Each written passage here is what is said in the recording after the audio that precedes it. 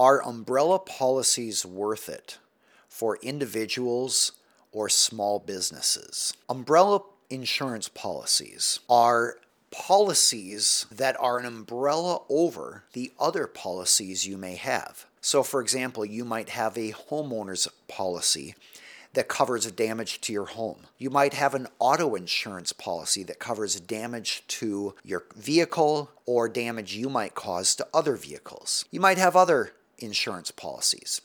An umbrella goes over that. And there are usually two purposes for an umbrella policy. First, it enhances the protection you have on all of the other policies.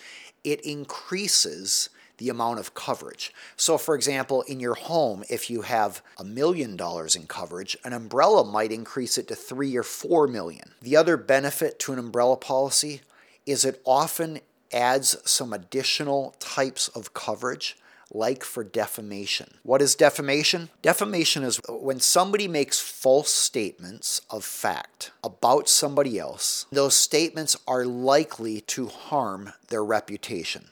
And those statements are made to third parties. So for example, if somebody said, John Smith is a murderer and a violent person, he just hasn't been caught yet. That's very clearly defamation, assuming John Smith is not a murderer. In that case, it's a false statement of fact, has a likelihood of harming John Smith's reputation because murderer is not a good thing, and assuming it was made to third party, if it was posted online, for example. So let's say the person who made that statement had an umbrella policy that covered defamation. And let's say John Smith sued that person. When the person gets sued, they can say, oh, I have an umbrella policy. I am going to turn this lawsuit, this claim over to my insurance company, and they will defend me. Now, there might be some exceptions. Often there are exceptions for intentional acts. Usually that does not apply to defamation.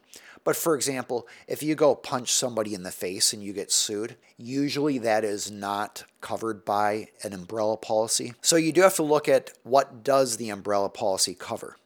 By the way, insurance policies are just contracts. It's a contract between you and an insurance company that says, if I get sued for something, you will defend me and you will cover my liability.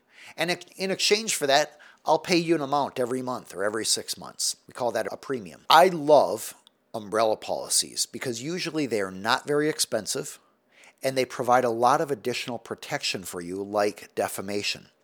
When I say not very expensive, usually they're less than $500 from my experience for most small business owners, and that's $500 per year. Second, they are increasingly important in this era of social media, where if you post something on social media, like say you give a rating on Yelp about a business, or say you post something on Facebook about your interaction with a product or with a company's service. These days, companies can sue you for defamation if there are false statements there.